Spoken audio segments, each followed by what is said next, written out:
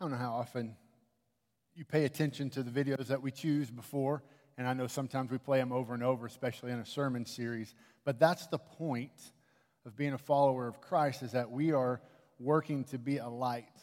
And we're working to be a light to others because the light of Jesus fills our heart. But we also need to understand that there's an enemy that's working against that. And when we say that we want to follow the path of Jesus, there's an enemy that works against us trying to undermine that in any way possible.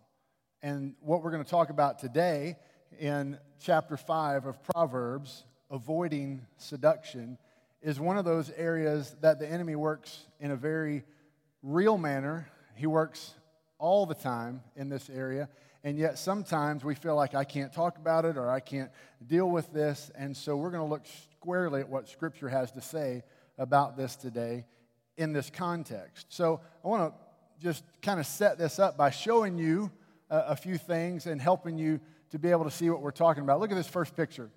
Anybody ever been around a campfire? Anybody have like a fire pit at their house?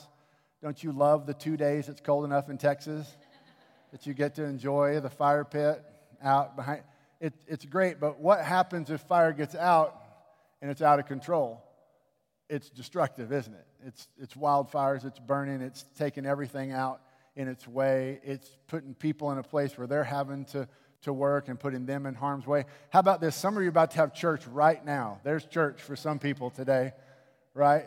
The beach, everybody just calm down all of a sudden, and you head out to the beach, and this is your happy place. And, you know, when the water's there and the sand's here, it's great. But when the beach looks like this, it's not so much fun, is it? When the storms are coming in and it's overflowing on the banks and the boundaries and it's getting all over everything. Or how about this? I mean, mountain people with me, all right? You head up in the mountains, you got the nice, cool river there and the beautiful landscape. But then when that river gets outside of its banks, what happens? It floods. It takes care of everything. It's a mess. You see, I set that up to say this. In His creation, God has given us so many things that in its right context, they are a wonderful part of His creation. But out of their context, they're destructive, they're overwhelming, and they're even harmful to others. They break down relationships, they hurt things, they put other people in a place where they're having to do things that they shouldn't have to do. It can just get out of control when these things are out of context. And specifically in the area of sexual immorality or sex or anything in that area, it can get out of control fast. And so before we get into that subject specifically, I want to set the table one more way. I want you to look at Galatians chapter 5 before we talk about Proverbs chapter 5. I want you to notice something. Galatians chapter 5, starting in verse 22, look at these words. But the fruit of the Spirit, it means when Christ comes in your heart, we choose to pursue Him and follow Him, then we start producing these type of things out of our life. If we are in a pursuit of following Jesus, His Spirit's living in us, and all of a sudden, here's the things that begin to get produced in our life. Love, joy, peace, patience, kindness, goodness, faithfulness, gentleness, and then look at that last one. What's that last one? Read it out. Self-control. And I'm going to finish reading this. We're going to come back to self-control is everybody's favorite fruit of the Spirit, isn't it? Yay, self-control. It says the law is not against such things. Now, those who belong to Christ Jesus, look at this, those who belong to Christ Jesus have crucified the flesh with its passions and desires. Now, if we live by the Spirit, let us also keep in step with the Spirit. Let us not become conceited, provoking one another and envying one another. So here's the first thing that I want you to see this morning before we dive into this subject of avoiding seduction. Self-control is a fruit of the Spirit. Think about that for a minute. Self-control is a fruit of the Spirit. Here's what this means to me. Self-control is a byproduct of pursuing the Lord. Self-control is not something you drum up inside of yourself and think, I've got the willpower to do these things. It doesn't work. God in His creation even understands that the only way that you actually have self-control is to focus your passions, your desires, your giftedness, your skills, and everything towards something, and that is God's glory. So as we pursue God, then what comes out of that is self-control, meaning that I am in such a pursuit of God that these other things around me that could or could not be a distraction become less and less relevant because my pursuit of God is helping me control my passions and my desires and all the things that are happening around me. So first of all, if you beat yourself up sometimes because you're thinking, why am I always struggling with this or that, or why do I fall into this temptation or whatever, let me tell you that the godly solution to this is pursue the Lord and allow the fruit of the Spirit to develop in you in such a way, because you're not going to be able to overcome whatever temptation you're dealing with in your life on your own. There's not enough within you to do that. The only way that that happens is when the self-control is a result of your pursuit of the Lord. You can't do it on your own. You see, one of the difficulties in hearing God's teaching at times is dealing also with the fact that we've already done things in life that are outside the will of God. We've already broken His law. We've already sinned against Him. And we've sinned and we experience the consequences of our sin. And so then we put ourselves in a place where we think, well, there's nothing really I can do about it. And so since I can't live up to God's standard, then, He just doesn't want to have anything to do with me, or I don't know what I'm going to do. But listen, here's what you need to understand. The joy of following Jesus is that He can bring restoration in our life in broken places if we will follow Him. Doesn't happen overnight. It doesn't happen immediately, but God wants you to have life so much in Him that He fills your heart that you can be a light to other people, even amidst the brokenness. And as we've all fallen short of the glory of God, what we need to understand is that I can choose today to begin to pursue Him in my life. And as I do that, the things develop in my heart and life that bring me love, joy, peace, patience, kindness, goodness, faithfulness, gentleness, and self-control. And also it brings healing and restoration to my broken heart. Now there's one other thing I want to say before I read Proverbs chapter 5. I want to give you a note about personification. Solomon is using this literary device as an illustration for his son. And so he is personifying many things all throughout the book of Proverbs. And Solomon, since he's talking to his son, personifies them as a woman. Solomon is not making a statement that somehow this is only a man issue.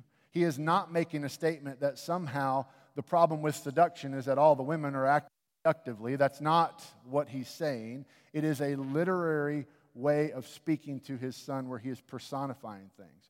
Trust me, there's not a person sitting in this room right now that is not affected by what we're going to talk about today, period.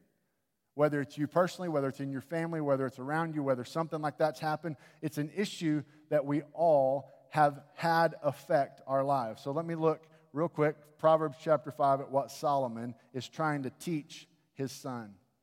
He says, my son, pay attention. Remember that from last week? Solomon was starting to get intense. He sees his son's eyes kind of glazing over. He's having a good 10-minute conversation that he lost his son about 2 minutes into, that type of thing. And so Solomon goes, my son, pay attention to my wisdom. Listen closely to my understanding so that you may maintain discretion and your lips safeguard knowledge. Though the lips of the forbidden woman drip honey and her words are smoother than oil, in the end she is as bitter as wormwood and as sharp as a double-edged sword. Look at this. She doesn't, her steps head straight for Sheol. Look at this. She doesn't consider the path for life.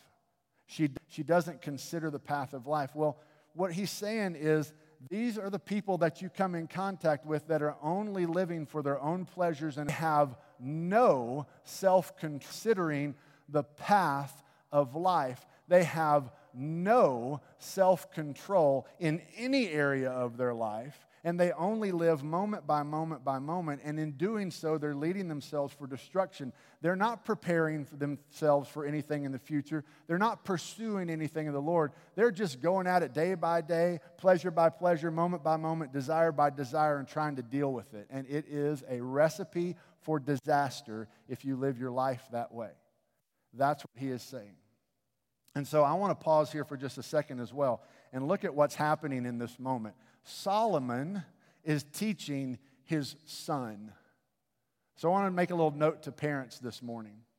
When we're talking about avoiding seduction, this is a responsibility of parenting.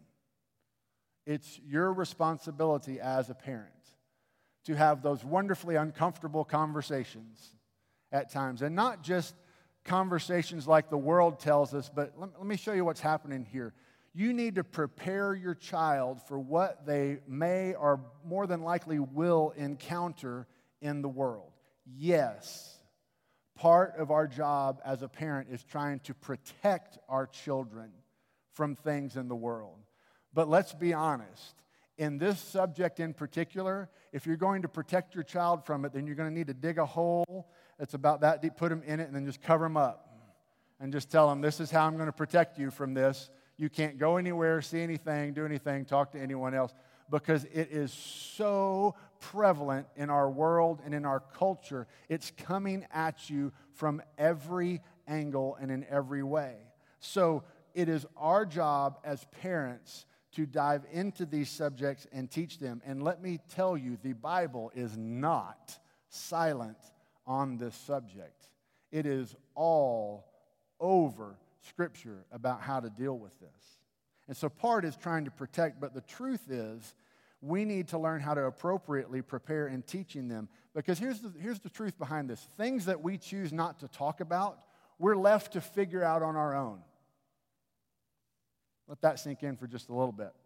Look back on the times in life when you haven't been taught how to do anything or whatever, and you try to figure it out on your own. What usually happens is most of the time we're wrong a few times before we ever learn, or at the very least we discover that there's, a different way path, and there's something that we should consider when we're doing these things. And so the best approach to these things is to appropriately address them and discuss them.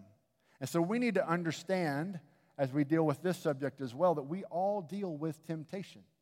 Every one of us. Being a follower of Jesus doesn't make you exempt from being tempted. And if we don't talk about how to deal with the times in life that we're going to be tempted, then we will fail at navigating through them. And I want you to notice that the church, I just want to stop for a minute and talk about the church. The church, since this is a subject that's a little bit sensitive, has erred at times. Sometimes they've just chosen, well, we're just not going to talk about those verses. We'll let them read that on their own. I'm sure they'll figure it out at home. Such a big deal that we're talking about this today that we sensationalize it just like the culture does. And what God is saying is, I created you. I know how you are. I know your desires. I know how you're wired. I know what you deal with. And so I write about it in my word so that you can navigate it correctly. Not just navigating it to avoid it, but understanding that I'm the one that created it. And so it's here for a reason. And in its context, it's right and it's good. And it brings glory to God and it brings goodness to you. But out of its context, it's destructive and it's hurtful. And you don't need to go there. So let me be clear. I'm teaching in Proverbs chapter 5, 6, and 7. I'm not talking about everything that has to do with this very multifaceted subject today. If you need answers, help, direction in this area, if you have questions, trust me, God's word's not silent on it. So seek out your answers from God's word and find people in your life that you can talk with about this and go to God's word and look out for it and see what we need to do, because it is an issue that the enemy uses constantly to try to undermine people and keep them from experiencing the joy of what it means to be a light in life. And also, don't let the enemy, because I know my church, I see the role. I understand the ages of people who attend, everywhere from 2 to 102 at our church. And I've even heard the comments before, well, I don't have to deal with that anymore. Really? So your kids don't deal with it, your grandkids don't deal with it, your great-grandkids don't deal with it. You're not having to deal with the consequences of decisions from this about other people, and you don't have to deal with this anymore? Really? You do. And so God's Word is teaching us what it is that we're supposed to be doing in this area. So understand this. What Solomon is talking about specifically to his son is he's trying to prepare him that when you go out in this world, here's the type of people that you're going to run into contact with. And so he wants him to be able to avoid those temptations. And so he talks to him about avoiding temptation. And there's some specific things about temptation that he teaches. So here's what we want to understand, that temptation begins, there's three things I want to give you to remember about how the beginning and the origin of temptations. And it's not just to do in the area of sexual immorality. It's in the area of everything in life. Temptation begins this way. First of all, it begins with language, and then looks, and then lingering. Those are your blanks there. Temptation begins with language, with looks, and with lingering. Did you notice that the first thing that Solomon said is he didn't say the looks of the forbidden woman. He didn't say the way that it appeals to your eye. He said the lips, the words that you hear, the things that are going on in your head. You know, because to be real honest with you, culture will tell you all the time that, men are just visual and women are this. But here's the truth. Anybody who hears words that strokes their ego and calms their heart is attracted to those words. Period. And when you start looking at yourself and thinking, I'm not feeling fulfilled here, or I'm not getting connected here, and I don't feel connected here, but here's this person, and boy, they like me, and they like what I do, and they complimented what I did, and they said that this was nice, and I like hanging around this person, and your ears start, getting filled up with things that you go, wow, this is nice to be around, someone who appreciates me, someone who says nice things, someone who's not dealing with this. It's usually the ears that are the most attractive thing at first that begin to lead people off into temptation. And then that language, then it begins to lead to looks, right? Where oh, hey, wow, I noticed. Here's the truth about looks, okay? Looks are secondary, but the problem with looks is you're never going to be able to avoid them. Just because I got married didn't mean that every other woman on the earth became unattractive at that moment, and the same thing is true with my wife. We've talked about this. Did you hear me on that? We've talked about this as husband and wife, about these things. And when we go to a movie and she goes, that guy's cute, I don't go, I just go, yep, keep dreaming. That's what it's just kind of it. When I say, so we talk about these things, that looks are going to lead us down a certain place. And here's the truth about looks. It's the same thing about temptation. Don't beat yourself up for being tempted. We're all tempted. We're all tempted.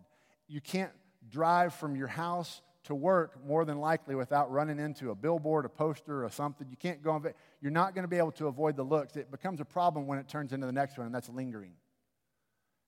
And you start hanging around and staying in those places where your ears are getting filled by a source that shouldn't be filling your ears, and your eyes are getting filled by a source that shouldn't be filling your eyes. There's your blanket statement for the day that I catch.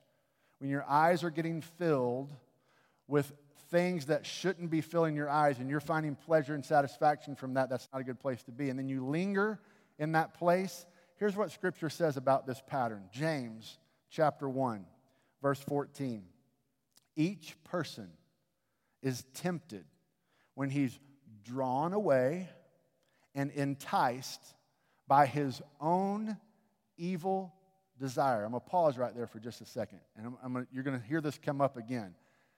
Each one of us are tempted, but each one of us are tempted by different things. There's some things that are a temptation for you that don't bother me at all. There's some things that are a temptation for me that don't bother you at all. That's another part of God's creative goodness in our life. But the truth is, we're all tempted.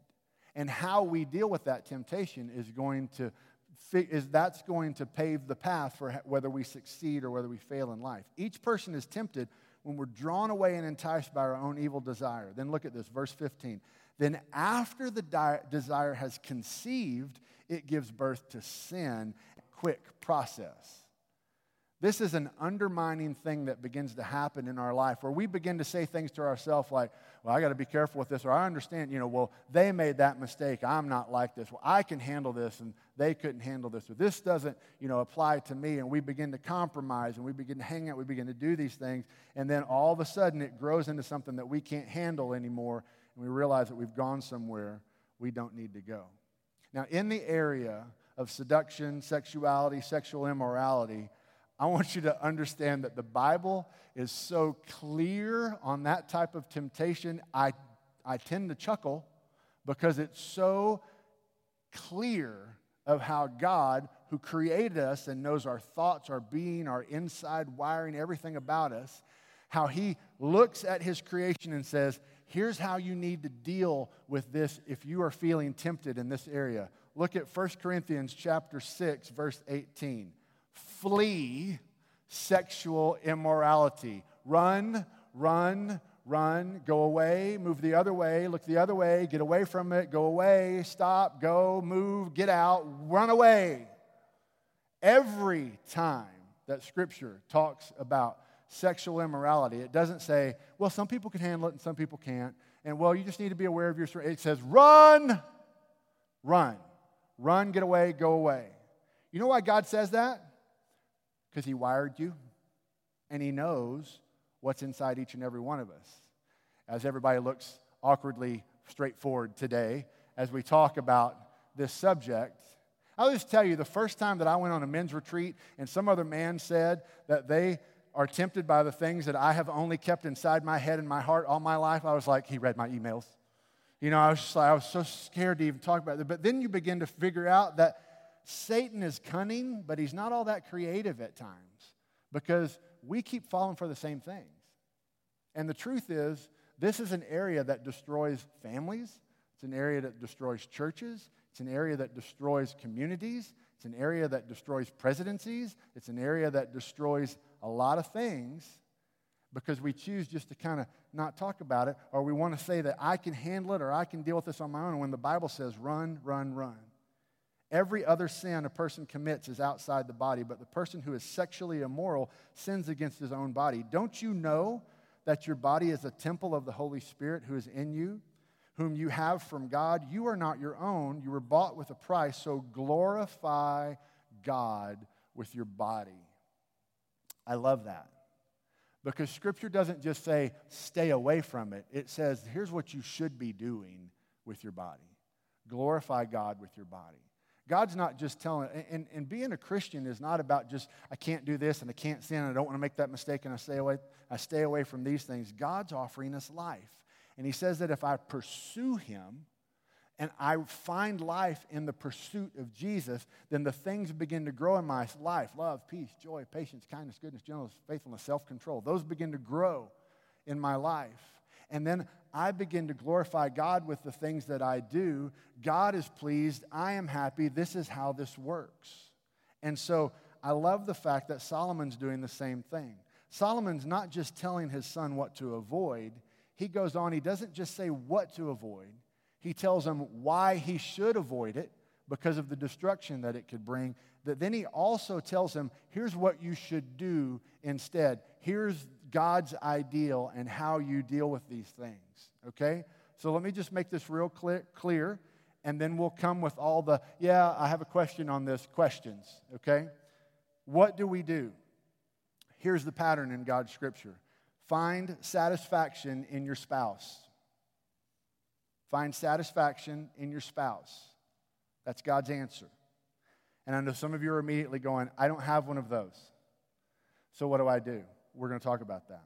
But let me look at the way that I love this. I wish I could make a bumper sticker, but then, I'd be that guy with a bumper sticker. So this is what it says. Proverbs chapter 5, verse 15. Drink water from your own cistern, son. Can you not see them? Out, son, I got some advice for you. Just drink water out of your own cistern. What? What do you mean, Dad? Drink water from your own cistern. Water flowing from your own well. Should your springs flow in the streets and streams in the public squares, they should be for you alone and not for you to share with strangers. Let your fountain be blessed and take pleasure in the wife of your youth. Now, the truth there is we could replace that with spouse. Take pleasure in the spouse of your youth. What's he saying here? He's saying God has designed this to be in the context of marriage. And when it's outside the context of marriage, it's destructive. And it leads you down a path that you don't want to go. Now, again, I've already said some of the difficulty in hearing God's word at times is that when we've already made mistakes in this area, we feel like that now God is shaming us. A God who understands sin so much that Romans 5:8 says that God demonstrated his love for us in this, that while we were still sinners, sometimes it's hard for us to hear these things because for us to clean up our act and get it all right. And so sometimes it's hard for us to hear these things because, okay, I may have already messed up in this area. What do? You pursue God. You follow God today. And he will give you the path of restoration. What does restoration look like, Pastor? Different for everybody. So I can't answer that for you. But I can tell you, I promise you, if you follow God, he can heal broken hearts. He can heal broken relationships. He can mend things together. He can help you find glory and goodness in pursuing and following him. So as I said before, he's saying here, take pleasure in the wife of your youth, okay? Well, what if I don't have one of those? Well, let's go on real quick and we'll deal with this. 1 Corinthians chapter 7, probably one of the most plain and clear passages on this type of subject in all of Scripture. And I want to tell you something before this. Paul is the writer of 1 Corinthians, and Paul is writing in 1 Corinthians chapter 7. And here's something you need to know about Paul. Paul is single.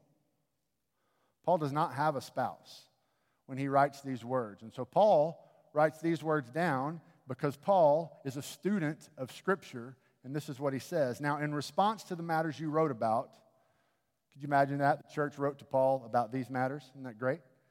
He said, it's good for a man not to use a woman for sex, but because sexual immorality is so common. Amen? Each man should have sexual relations with his own wife, and each woman should have sexual relations with her own husband. A husband should fulfill his marital duty to his wife, and likewise a wife to her husband. We're going to come back on these, by the way. A wife does not have the right over her own body, but her husband does. In the same way, a husband does not have his right over his own body, but his wife does. Do not deprive one another, except when you agree for a time to devote yourselves to prayer, then come together again. Otherwise, Satan may tempt you because of your lack of, there it is again, self-control. I say this as a concession, not as a command. I wish that all people were as I am, single. Paul said, I just wish everybody was single and didn't have to deal with this. But that's not where we all are.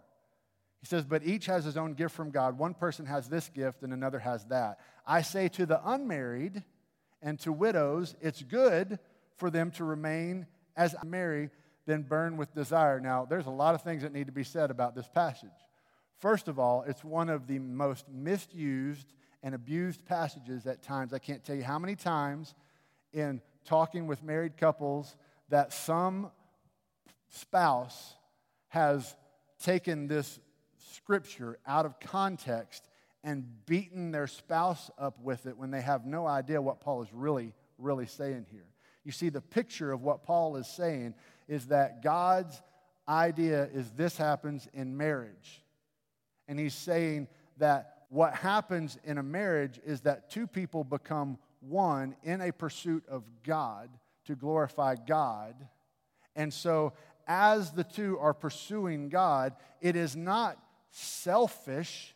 It is saying that you have put yourself in a place where you're saying, I have a relationship with God, and then I have a relationship with my spouse that is most important, and my role as a spouse is to meet their needs, not their role is to meet my needs.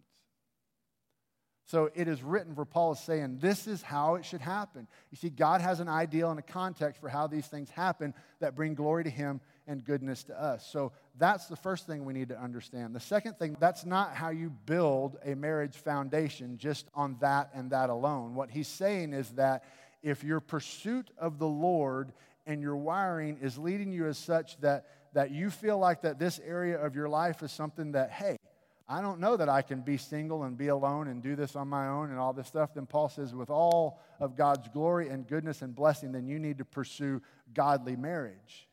And you need to have all those desires put in check until such a time. And you need to trust the Lord to be able to do that. Now, that's God's ideal.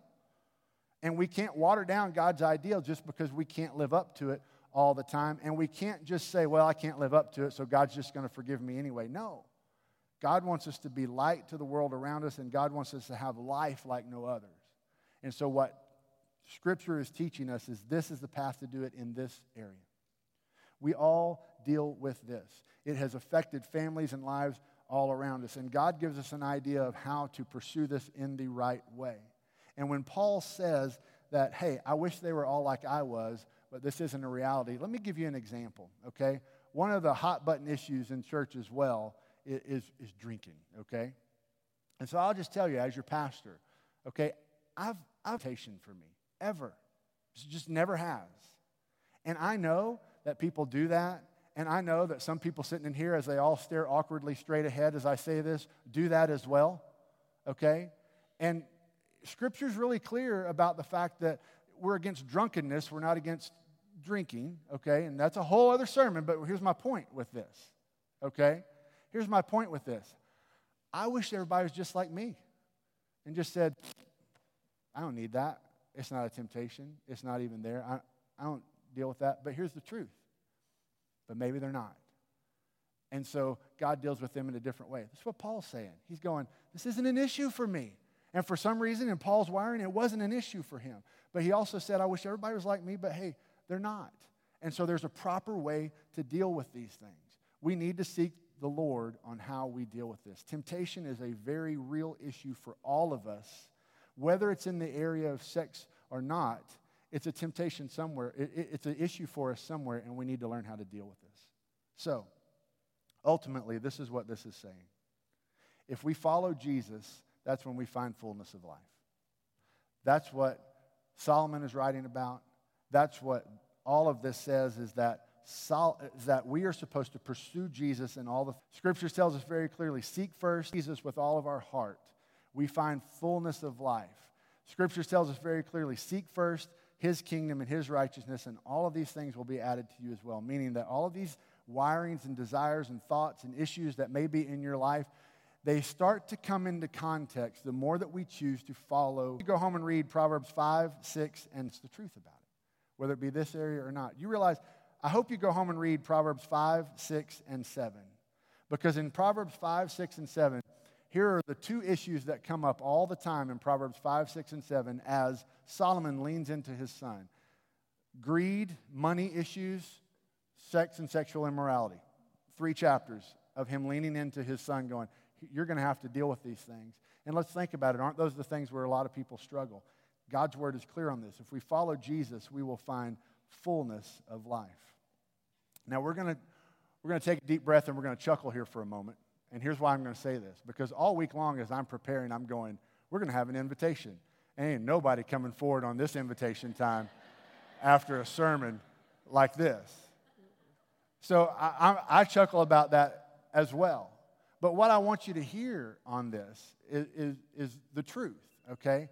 Everything that we learn about and we teach about in Scripture, whether it deals with dealing with our temptations or handling things in other areas, it's all designed to point us to Jesus. And so the invitation is truly this. It's the same as it is every other day. Follow Jesus. Follow Jesus. Find a way in your life that if there are areas that you understand that I'm struggling with, then trust Him and follow Him. And if this particular area, like I said earlier, isn't discussed by the church or isn't talked about at home in a proper context, then we're all left to figure it out on our own. But you don't have to do that, because the way that you can navigate it, follow Jesus. He'll show you the path. So the invitation today is pretty clear. Will you follow Jesus? Would you bow